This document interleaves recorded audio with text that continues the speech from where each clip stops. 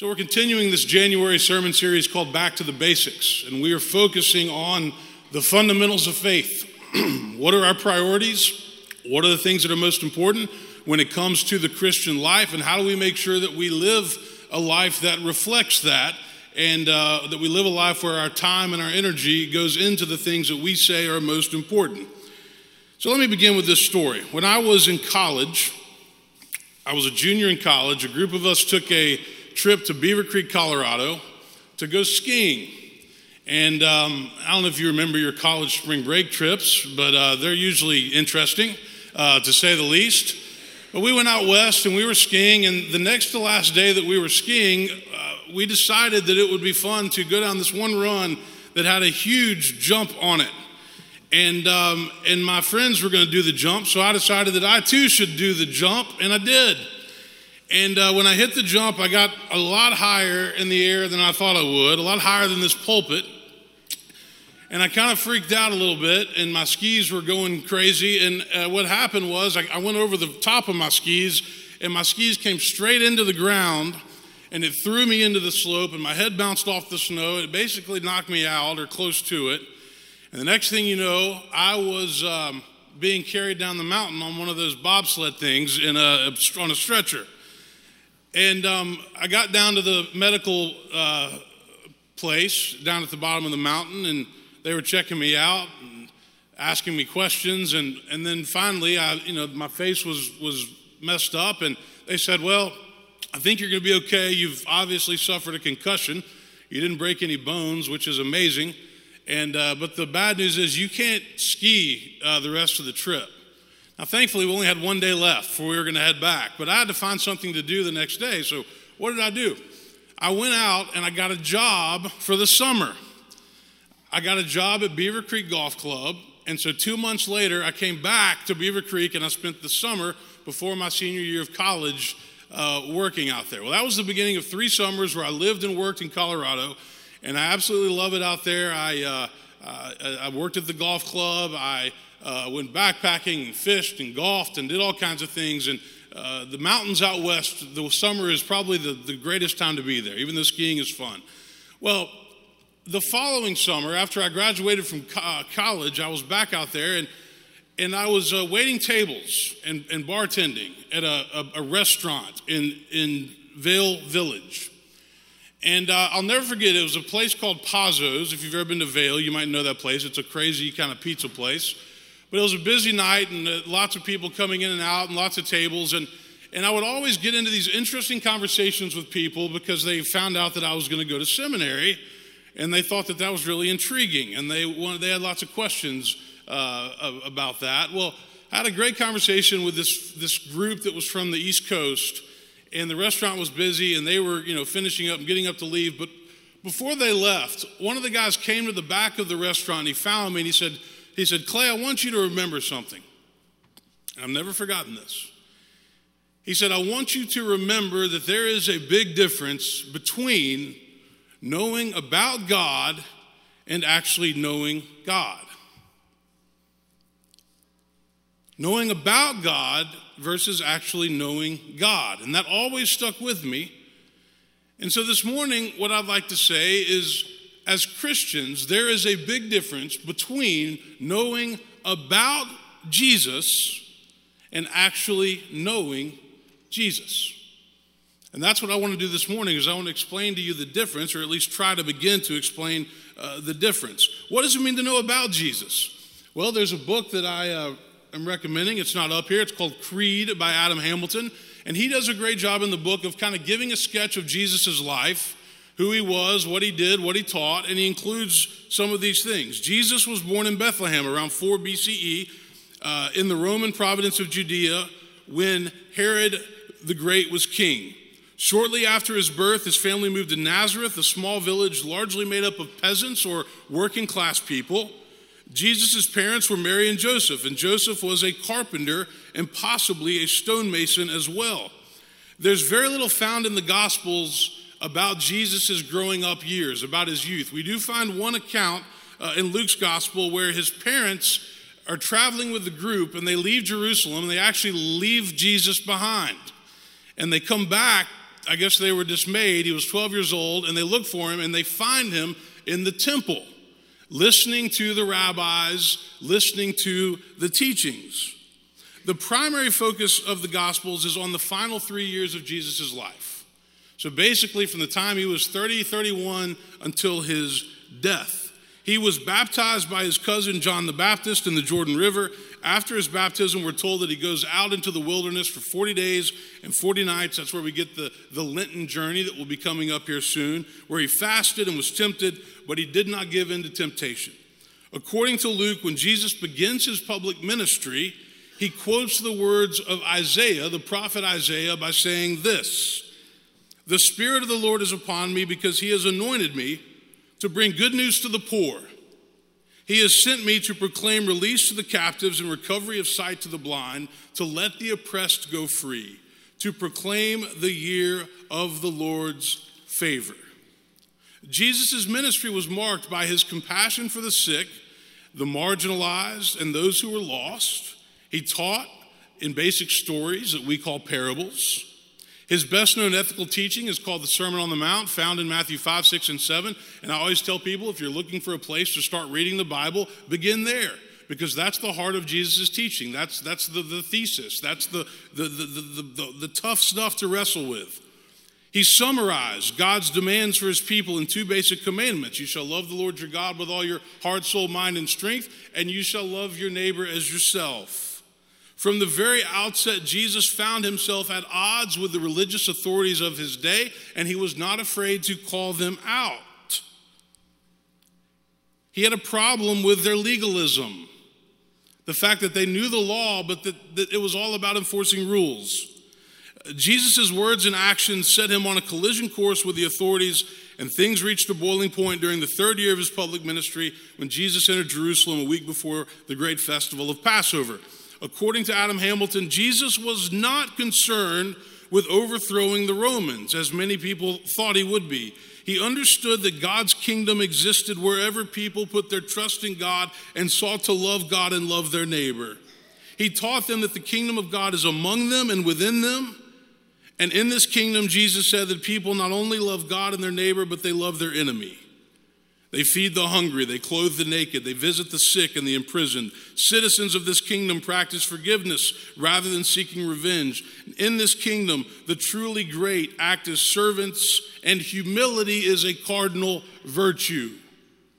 The people shouted Hosanna on Palm Sunday because they thought that Jesus would overthrow the Romans and save them, but what they didn't realize was that Jesus had come to save them not from the Romans, but from themselves. The enemy he sought to deliver was the hate, the indifference, the pride, the hypocrisy in every human heart, what the Bible calls sin, what I often refer to as brokenness. That's often the result of selfishness and the resulting alienation from God and neighbor that sin brings. He came to save them from fear, lovelessness, hopelessness, and ultimately death. Jesus was betrayed by his disciples. He was handed over to Pontius Pilate. He was falsely tried, given a crown of thorns. He was mocked. He was beaten. He was nailed to a cross to be executed. He died. He was buried. But 3 days later, the tomb was empty because he had been raised. Now that helps answer the question, what does it mean to know about Jesus? But the more important question this morning is, what does it mean to actually know Jesus? I just gave you a summary of his life, a snapshot of the things he did and what happened to him. And guess what? There's lots of people in our culture. There's lots of Christians, lots of people in churches who know about Jesus, but far fewer actually know Jesus. What does it mean to know Jesus? It means a lot of things, but I'll give you 3 basic ideas this morning to kind of help begin that process. 3 basic statements. The first is this: Jesus is very concerned with the state of our hearts. You see, back in the first century, everything religious was about the laws, the rules, the rituals. The Ten Commandments given to Moses at Mount Sinai was at the heart of the law. Everybody knew what it was. You know this. They include, you shall have no other gods before me. You shall not make for yourself an idol. You shall not take the Lord's name in vain. Remember the Sabbath and keep it holy. Honor your father and mother. You shall not murder. You shall not commit adultery. You shall not steal. You shall not bear false witness. You shall not covet. So everything was built around the law. And the Pharisees and the Sadducees were experts in the law. But Jesus says, no, it's not just about following the law. That's important, but it's about your heart. It's about your motive. It's why you do what you do in life. So that's why in the Sermon on the Mount, he says, you've heard that it was said, you shall not murder. But I say to you, if you're angry with a brother or sister, you'll be liable to judgment. It's anger that leads to murder. So watch out for anger. He said, you've heard that it was said, you shall not commit adultery. But I say to you, everyone who looks at a woman with lust has already committed adultery with her in his heart. It's lust that leads to adultery. So watch out for lust. He said, you have heard that it was said, an eye for an eye and a tooth for a tooth. But I say to you, turn the other cheek and go the extra mile.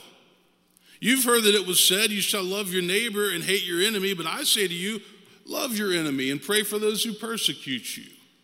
What? You see, Jesus is concerned with the heart, motive, not just with the rules. The things that cause us to break the rules in the very first place begin in our heart, and that's what we have to pay attention to. Jesus is concerned with what's going on in the heart. Secondly, if you want to know Jesus, then you must understand that Jesus cared about the poor, and he calls us to care about the poor. He said, the Spirit of the Lord is upon me because he has anointed me to bring good news to the poor. Now, that doesn't mean that he didn't care about the rich. But nobody can argue that Jesus had a preferential treatment for the poor. Why? Because they were his people. He was from Nazareth, a peasant village. He knew them. He saw their plight. He saw their struggle. He knew how hard life was on them. He also knew that they were being exploited in many ways, taken advantage of through the systems, through the taxes, and many of them didn't have a voice. You know, I'm going to try to say this carefully, and there is perhaps no greater divider in our culture than socioeconomics. And I don't mean that anything other than just empirically. Money and wealth give people opportunities and options that others simply don't have. And in our culture, there are so many different levels of wealth. We all know that. And some people have opportunities that others only dream of having. But to understand who Jesus was, you must understand that he cared for the poor. And he challenged those of us who follow him to also care for the poor. It's why we have ministries like Room in the Inn and the National Food Project and the Habitat. We're called to care for the poor. Part of being a Christian is caring for the poor. Now, where it gets interesting is when we talk about what's the best way to care for the poor. Enter politics. Different opinions out there about how to best care for the poor. Give them a fish, teach them to fish. Do you remember the story of Jesus and Zacchaeus in Luke chapter 19? Jesus is entering Jericho. A big crowd is gathered. Zacchaeus was this short little tax collector guy, and he climbs up in a tree because he wants to see Jesus. And so Jesus sees this little short guy up in the tree, and he says, hey, you, come down. I'm going to your house. What? Going to your house. And Jesus goes with Zacchaeus to his house, and he has lunch or dinner. And all the people in the village are astounded because Zacchaeus was a tax collector. He was not liked by the people, and Jesus went to dine with him. But what happens when Jesus is with Zacchaeus? Jesus changes Zacchaeus' heart, and Zacchaeus says, half of what I have, I'll give to the poor, and if I have defrauded anyone, I will pay them back 4 times as much. Jesus was challenging people to care about those who have less. It didn't mean that he didn't love the people that were rich or well off, but he challenged them to do what they could to make a difference so that they could help other people. He had a special place in his heart for the poor because they were his people. He was from Nazareth. And he says, just as you did it to one of the least of these who are members of my family, you did it to me. Lastly, what does it mean to know Jesus? It means understanding that the kingdom of God is very different from the kingdoms of this world. And the challenge for all of us is that we have to live in both. And that's not always easy. Jesus said, my kingdom is not of this world. Let me share this quote by Hamilton again. In this kingdom, Jesus said, people not only love God and their neighbor, they love their enemy. They feed the hungry, they clothe the naked, they visit the sick and the imprisoned. Citizens of this kingdom practice forgiveness rather than seek revenge. And in this kingdom, the truly great act is servants, and humility is a cardinal virtue. Now, I don't know if you've checked out Washington, D.C. lately, but humility is in short supply in both parties. There's a lot of self-righteousness in politics. There's a lot of, I have to be right. And having to be right at all costs and never giving an inch is not a good way to live life. To know Jesus means that we recognize that we are called to live differently, humbly, compassionately, truthfully, courageously, mercifully. To know Jesus means that we try to understand the pain and the hurt that others are dealing with, and we do our best to help them. We do our best to not let them struggle alone. Everybody's got pain.